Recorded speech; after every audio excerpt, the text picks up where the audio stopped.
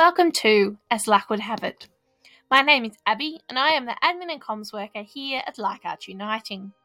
We are a church based on Gadigal and Wongal land in Sydney, Australia. You'll find us at Leichhardt Uniting Church-LUC on Facebook. Sermons are on YouTube under the same name, and you can find out more about our church and our team at leichhardtuniting.org.au. In this episode of As Luck Would Have It, Reverend Radhika Sukumar-White is preaching about Mary and Martha from Luke 10:38-42. This is part 5 of a 6-part series, originally preached for Lent 2022 on biblical women calling us to repentance. I will be providing the reading ahead of the sermon from the New Revised Standard Version. This is from the Gospel of Luke, chapter 10, verses 38-42. Now, as they went on their way, he entered a certain village, where a woman named Martha welcomed him into her home. She had a sister named Mary, who sat at the Lord's feet and listened to what he was saying. But Martha was distracted by her many tasks, so she came to him and asked, "Lord, do you not care that my sister has left me to do all the work by myself? Tell her then to help me." But the Lord answered her, "Martha, Martha, you are worried and distracted by many things. There is need of only one thing. Mary has chosen the better part, which will not be taken away from her." Thus ends the reading. Please enjoy the following sermon. So we've been on this journey together looking at specific biblical women from the Bible, evidently, and the ways that they call us to repentance. In the last few weeks, we've talked about Eve, Deborah, Hannah, and the unnamed woman in Judges. But tonight's story may well be much more familiar to you, whether or not you are new to the church or have grown up within it. Tonight we heard the story of Mary, Martha, and Jesus. And the traditional interpretation of this story tells us that Martha, a domestic diva who is waiting upon Jesus, chastises her sister Mary by telling Jesus he has to tell Mary to help her out. Jesus retorts that Martha is worrying about things that are unimportant. Mary has made the better choice. Who are you, Martha, to worry about food preparation and dishes when there are lessons to be learnt at the feet of Jesus? This season of Lent, as always, began with Ash Wednesday back in early March, when our congregation joined with churches all around the world in inviting one another to look at our lives and consider whether we are fully responding to the call of God. We began Lent with the discipline, the ritual of the church, the practice of confession. My goodness, we have so much confessing to do about this story. Truly, Martha is almost a caricature in usual interpretations of this story.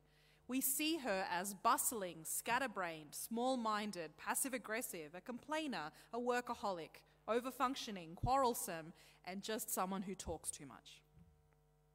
So, we, the church, have to confess the ways that we are tuned to read this story as a competition between two women, two sisters.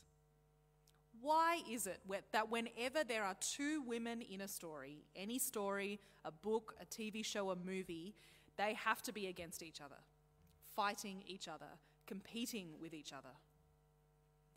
It's because our society fosters and depends on this socialization of women towards competitiveness and judgment and expectation. It is a really easy way to control women, to elevate and exacerbate our personal insecurities, which are themselves the result of unrealistic expectations of gender and beauty. To put women in a mindset where they are too busy competing against one another to fight against sexism. Very well played, society. We, the church, also have to confess the ways traditional readings of this Mary and Martha story embody the distractions of well-meaning whiteness. This may be a little left field, but it is something that I am also guilty of. Well-meaning whiteness is the kind of whiteness that says, yeah, Black lives matter, but really all lives matter. And I can save them all if you'll just let me manage my to-do list and stop demanding that I focus only on Black lives. Because, there are hungry lives and refugee lives and poor little wide-eyed Aboriginal lives, and Black Lives Matter should just stop hogging the microphone. I really hope you hear my heavy sarcasm. Martha can be a kind of a chosen saint for standing on the pedestal of a strong work ethic. But her distracted determination that all things matter always at the same time is problematic to her ability to learn an essential thing that matters at this particular moment. It's problematic to her ability to sit in solidarity with Mary and with Jesus. And it's problematic in her ability to let someone else say what is needed and how to go about it. We, the church, also have to confess that when many of us think of the person Martha, a picture from a children's Bible comes to mind where Mary sits at Jesus' feet, sort of gazing up towards him in a loving way, while in the background, an inevitably less attractive Martha leans against the kitchen door with an evil, distrustful look on her face. Martha is literally the patron saint of housewives and cooks. She's literally that patron saint. There are no hymns about Martha as far as I could tell. And in England and spreading over the world, there is a group opposed to the emancipation of women known as the Martha movement. But at the same time, over the centuries, Martha's work in the kitchen has been also chastised by theologians. So Martin Luther said, "Martha, your work must be punished and counted as naught." And John Calvin accused Martha of carrying her activity beyond the proper bounds because, according to him, Christ would have preferred to be entertained in a more frugal manner. So the more theologians chastised Martha's work, the more it seemed that the church chastised women whose work kept them busy and distracted in the kitchen. So we cannot win. Now, one of my very best friends is firmly on the Mary side, if there is a Mary and Martha dichotomy. She does not cook for company. She'd much rather organise catering for fear of missing out. And she's much more of that kind of casual potluck vibe. In the book of advice my bridesmaids passed around at my bridal shower, she wrote, "A clean house is a sign of a life not lived." I am a Martha. I am ridiculously organised. I am an organiser. I am a tidier. I am someone who cleans the house before the house cleaner comes to clean the house, just to make sure the cleaner does their job properly. These two women, we are told, are who we need to choose between. Are you a Martha or a Mary? You may well have been asked. Are you sometimes one and then the other? And what does Jesus have against Martha anyway? What if I told you, friends, absolutely nothing? That maybe Martha is suffering from the same linguistic assumptions that punish modern women today for being aggressive or bossy or loud or strong. Maybe we got Martha and Mary completely wrong. So tonight, as we explore these women, I want to get a little granular and take a closer look at the original language, because sometimes, as you know, what a writer writes is different than what the reader reads. What we hear is always shaped by context and by teaching.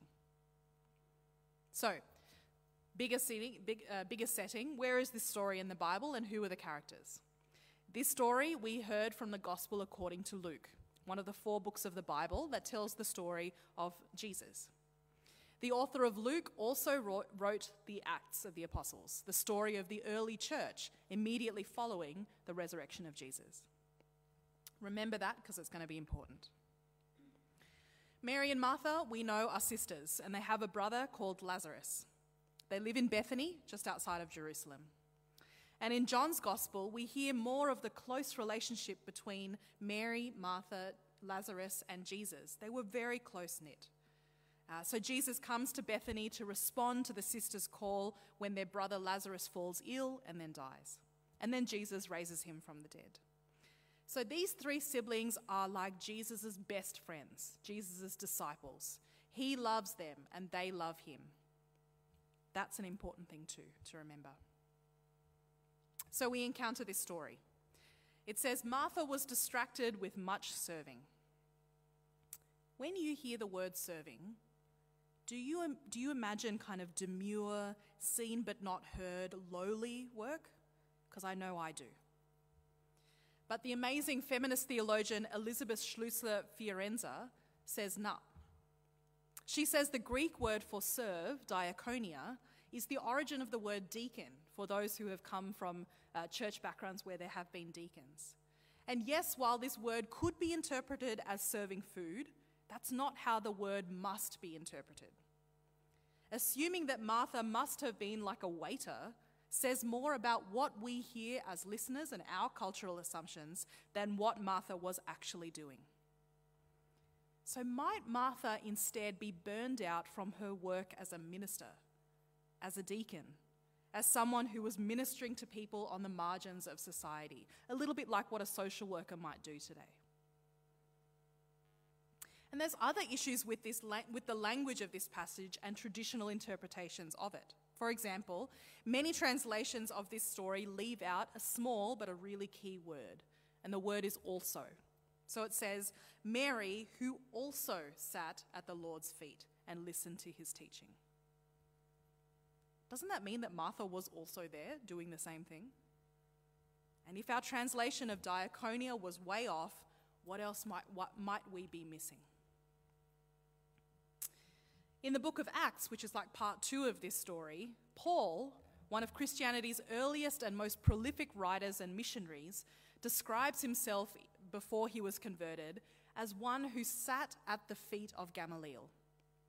An important detail of Paul's life is that before he was converted to Christianity, he was not only Jewish, but he persecuted followers of Jesus. And he was trained that way by Gamaliel. Gamaliel trained Paul. You could say that before Paul became a Christian, he was a disciple of Gamaliel. Now, Luke wrote the book of Acts, and Luke wrote tonight's story. So could the phrase sit at the feet of, used in 2 different places by the same author, have a non-literal meaning? Can you go to the next slide, Cody? When we imagine Mary at the feet of Jesus and Paul at the feet of Gamaliel, we see 2 really different things. Paul at the feet of Gamaliel looks like this. It's like he's in a lecture. He is hard at work, he's a scholar, he's taking notes. Next slide. This is how we see Mary, right? Like a love-struck teenager. She doesn't even have a notebook. Thanks. Next slide. So, what if this phrase, to sit at the feet of, like Mary did and like Paul did, is an idiom referring to one who follows, one who is a disciple? In this rendering, Mary and Martha are real disciples of Jesus, on equal footing with each other, on equal footing with the men disciples of that time, and partners in Jesus' work on earth. Now let's take a step away from tonight's story. What if in this story Mary isn't even there? What if it's just Martha and Jesus in the story? There is no direct evidence in the story that Mary is even present. She never speaks in the story. So now imagine a different scene. Imagine that Martha is worn out from her work as a social worker in Bethany, like a community minister. Her best friend Jesus arrives and she greets him, but then she launches straight into how burnt out she is feeling. And Mary is so busy with what Jesus has her doing that Martha is struggling to get all her personal ministry done herself. And so she asks her friend Jesus to redeploy the resources he has in Bethany. She says, "Assign my sister to me. Let us do the work together." Let me offer a different translation of tonight's story. As they were on their way, he came to a village where a woman named Martha received him. Martha had a sister called Mary, who also was one who sat at the Lord's feet, always listening to his words. But Martha was constantly stressed out by her ministry. She approached him and said, "Lord, don't you care that my sister regularly leaves me to minister alone? Tell her, therefore, to give me a hand." But the Lord answered her, saying, "Martha, you are anxious and agitated concerning much, but really only one thing is needed from you. Mary has chosen good, and it will not be taken away from her." So Jesus tells Martha, not that Mary's choice is better, but that it is her calling, her personal calling. So Martha is called to refocus. Mary has her ministry and Martha's got hers. Both ministries are extremely good, and each ministry is suited to the woman who carries them out. Mary and Martha need to be free to live into their respective calls. What is not abundantly clear is what ministry Mary and Martha are engaged in. So some suggest that Martha is a little bit like a home-based minister, kind of leading a home church or, doing some social work. But Mary might be more of an itinerant missionary. She's kind of really out in the streets spreading the gospel right there. If I was Mary's sister, I'd be feeling pretty distressed too. She loves her sister. Martha loves her sister, and I imagine that she worries for her sister's safety as Mary engages in this outwardly focused ministry. Would she, like probably you or I, think, "I wonder if she carries her keys like weapons? Does she pretend to talk on her phone when she walks through dark alleys? Does she have a rape whistle?" Things we are all too familiar with today. So, what does this little corner of the tapestry of Scripture tell us today? A few things. First, Jesus was, at least in this story, an active feminist. Jesus is not simply making a minor edit to accepted gender roles of that time. He is smashing them, he is destroying them, and he is replacing them with an unheard of code of equality and egalitarianism. Jesus is literally living out his gospel of good news to the poor, freedom to captives, release to the downtrodden, by releasing women from situations and systems that oppress them. The second is that Mary and Martha are both human and therefore are both nuanced, like all of us are. They are not opposite sides of a dichotomy. So as such, doing and being, working and listening, active and contemplative are also not opposite sides of some dichotomy, and they don't need to be chosen between.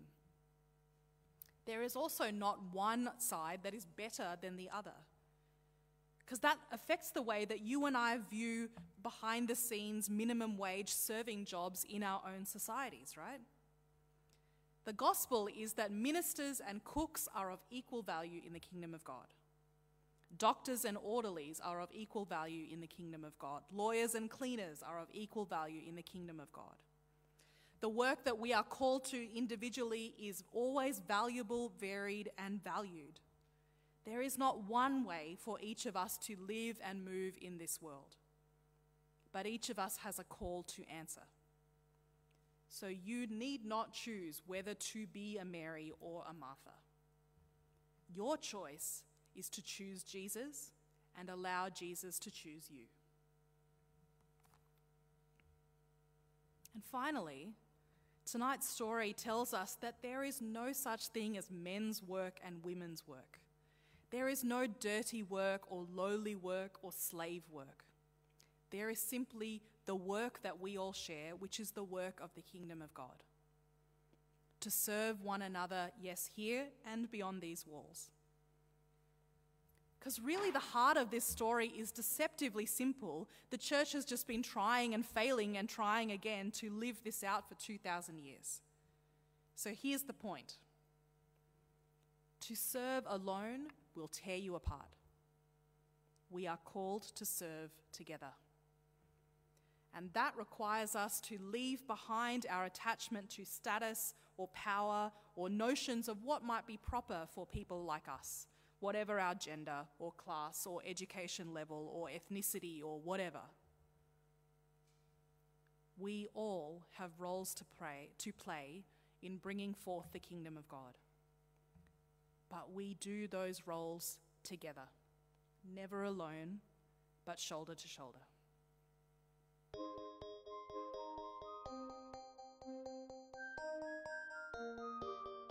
Thank you for listening to Reverend Radhika's sermon.